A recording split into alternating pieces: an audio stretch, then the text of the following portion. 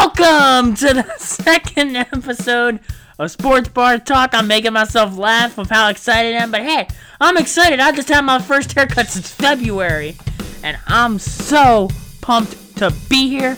For those of you that are new to the podcast, my name is Alex Nairi, and I am about to be a sophomore sports broadcasting major at Westminster College in New Wilmington. Go Titans!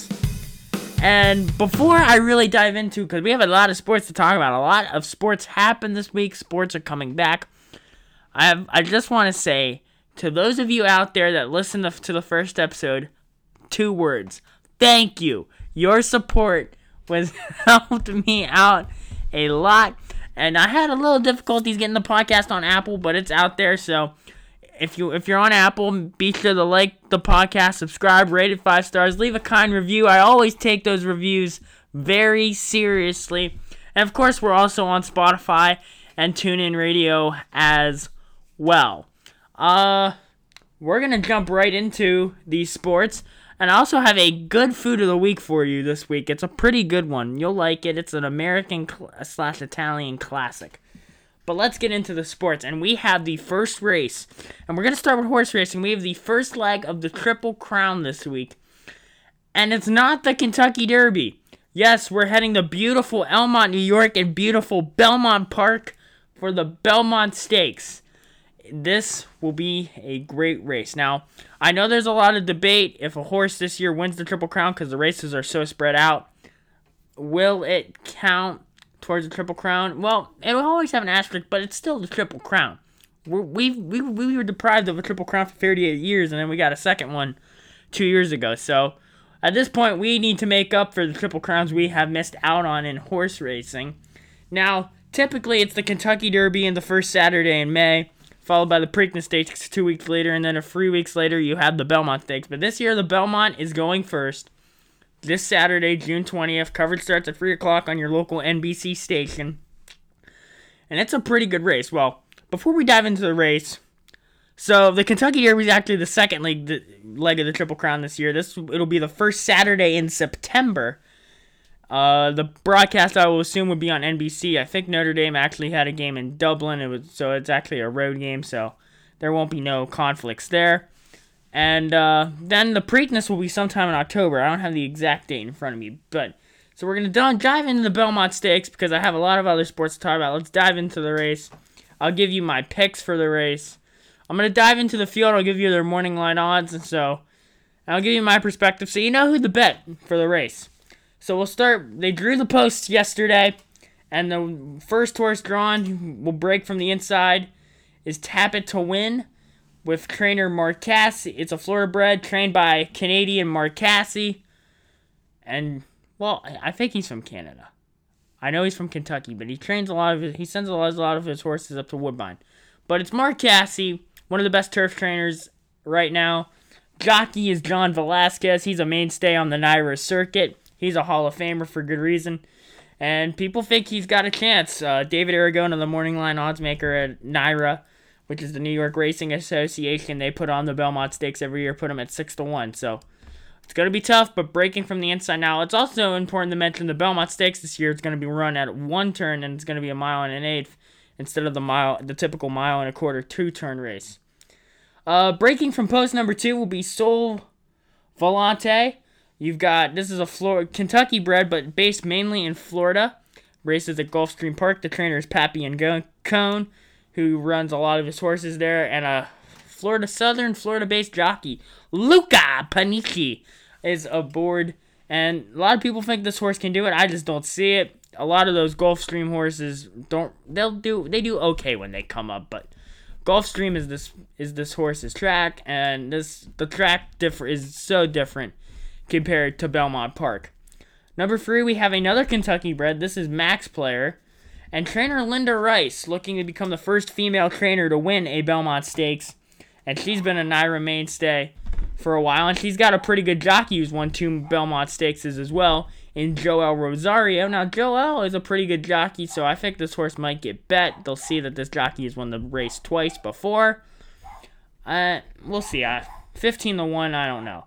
And we have another Kentucky bred breaking from post number 4, also at 15-1 odds on the morning line, Modernist. Trained by Belmont. He's looking for a I think he has a Belmont Stakes already. I'm not real sure. I'll have to check that.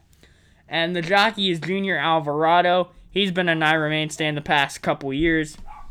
So we'll see what he can do. It's a 15-1 morning line. So I don't see where this horse, I don't know if it's going to have a chance. Next we'll move to the 5. Another Kentucky bred, Farmington Road. Trained by Todd Pletcher, one of the best trainers on the Naira circuit right now. Has been for a while. And his jockey will be Javier Castellano, another Hall of Famer, Naira mainstay in the spring and summertime. But this horse is also at 15-1 odds. I don't know. We'll see. You always can't ever count out Javier Castellano and Todd Pletcher. Next up, the 6 horse is 4 Left. Trained by Doug O'Neill. He's won the Kentucky Derby a couple times. Never won a Belmont Stakes, though. Interesting to see. And he gets Jose Ortiz, who has won this race before and is one of the top jockeys. Him and his brother Irad have bursted onto the scene. We'll get to Irad in a second because he has a horse that's more live than this one. 4 Left is 30-1 odds on the morning line, but Jose and his brother Irad, one of the top jockeys on the circuit, they always somehow find a way to take the beat titles for top rider on the New York circuit. The 7 is Jungle Runner, also a Kentucky bred, so a lot of Kentucky breds in here. Steve Asmussen trains. This is actually one of 2 horses Steve Asmussen has in this race. 50-1 odds, and this is a Florida-based runner because I can tell Ray Lou Gutierrez is the jockey. He used to ride at Gulfstream. Now he's a New York mainstay, mainly in the wintertime at Aqueduct. And he's one of the top jockeys in the wintertime because most of the Naira jockeys in the spring and summertime, especially the top ones, they go down to Florida for the winter. Now we get to our post-time, our morning line favorite will most likely be the post-time favorite. Tiz the Law, New York bred, Barkley Tag trains, one of the hardest working trainers I know in the business. And Manuel Franco, otherwise known as Manny, will be the rider. This would be big for Manny because he's gone he is a Naira rider through and through. Stays there all year round. Aqueduct, Belmont, Saratoga. He's there. This would be a breakthrough for him if he could get this elusive Belmont Stakes win. And I think if he doesn't get it, he'll get it at some point in his career. He's got a lot of years ahead of him. He's a young talent. Number 9. This is going to be my pick for the race. Dr. Post, a Kentucky bred. Todd Pletcher is the trainer. 5-1 morning line odds. And you get Irad Ortiz Jr., who I mentioned, his brother Jose, about 2 minutes ago. This is going to be a tremendous horse. 5-1 on the morning line odds. This will most likely be my pick come race day. I don't know if I'll bet on it. I'm not 21. You have to be 21 in Pennsylvania to bet on horse racing. So I will not bet the race. I could say that with a certainty because I know I have some people who listen to this and never want me to bet. But continuing our conversation, let's get to the 10 horse Numantic. 8-1 morning line odds. Steve Asmussen is trainer and Ricardo Santana Jr. Now, I'm a little late on time. I have to get to the other topics, but my pick will definitely be Dr. Post. All right, to our next sporting event. We have the English Premier League. That officially came back yesterday, and the season kicked off yesterday. We had 2 matches yesterday. Aston Villa took on Sheffield United, and that game ended in a tie, but there was a goal controversy at about halftime. Aston Villa should have scored. The ball was clearly over the line. The ref didn't call it a goal. And then Manchester City. They beat Arsenal 3-0. And typical City, just dominating. They attacked. And just typical Man City. So tomorrow we have 2 matches. Both games will be on NBC Sports Network, Channel 220 on DirecTV. Norwich City takes on Southampton. And then Tottenham Hotspur takes on Manchester United at 3:15. And then there's a weekend schedule as well. I'm not going to dive into every game on the slate because we're kind of pressed for time. Moving on to UFC, and I know a lot of people were thrilled with my knowledge of the UFC and talking about Fight Island. We now know a lot of those cards. The prelims have been released for that big UFC 251 card, but I'm not going to talk about the prelims because we have some bangers in terms of cards. First off, July 18th.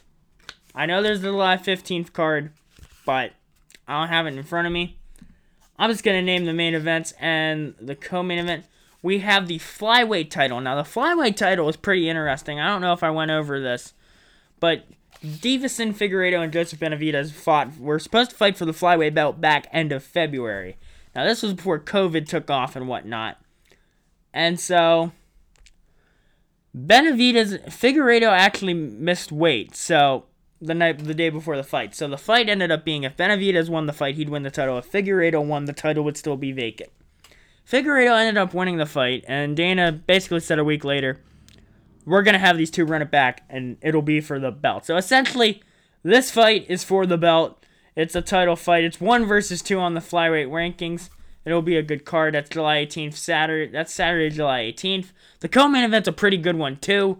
You have Jack Hermansson versus Kelvin Gastelum. That'll be a fun fight at middleweight. And then Mark Diakasi versus Rafael Fiziev at lightweight. And then, so those are the fights on that card. There's 2 other fights, but I won't dive into those right now. Let's see, those are prelims for that same card. Let me get the other card I had up here that I wanted to talk about. July 25th. This will be the final card on Fight Island, we think. This will be a good one. No time is announced yet, but this is Saturday, July 25th. You're going to have the main event at middleweight. The winner of this will probably face Israel Adesanya next. Robert Whittaker taking on the British boy, Darren Till. Oh my, that just sounds like a fight that's not going to go the distance. There's going to be a knockout in that fight somehow. And then the co-main event. And if you have been a fan of the UFC since day one, we're talking about the old UFC days, you will know these 2 names, and this fight will get you pumped. Mauricio Shogun Rua takes on Antonio Rogério Nogueira. These are 2 Brazilians that are light heavyweights. They will stand and bang. I wouldn't be surprised if it goes the distance, but there could be a big knockout. They fought before. I don't know who won. I'm looking at the Twitter replies. It's over a decade late, but hey, we'll take it. And then another fight I want to mention at heavyweight. Now, the old UFC junkies, they'll like this one too. Fabricio Verdum fights Alexander Gustafsson, who Gustafsson shockingly announced his retirement back in 2019 after his fight. I forget who he fought. But so this is an over-the-year retirement, and he's back. He wants to fight on Fight Island. He'll fight on that main card. So, and one more sporting thing before we get into the food of the week. Our New York sports correspondent will still go on this year without fans. And it sounds like the U.S. Open is going to use electronic line calling and have fewer ball people at the event. And also, I heard a lot of Europeans are a little hesitant, but one big name, after seeing the safety stuff, is determined to show up, and that is the world number 1, Novak Djokovic. So, that's all the sports I have to cover today. So, let's get into our food of the week. And I mentioned this was an American/Italian classic. And I'm talking about when the moon hits your eye like a big pizza pie. That's right, we're talking about pizza. Oh my God. Fresh dough. Cheese. Whatever topping you like. I'd prefer ham on my pizza. You can judge me all you want, but I'm sticking with ham. El jamon.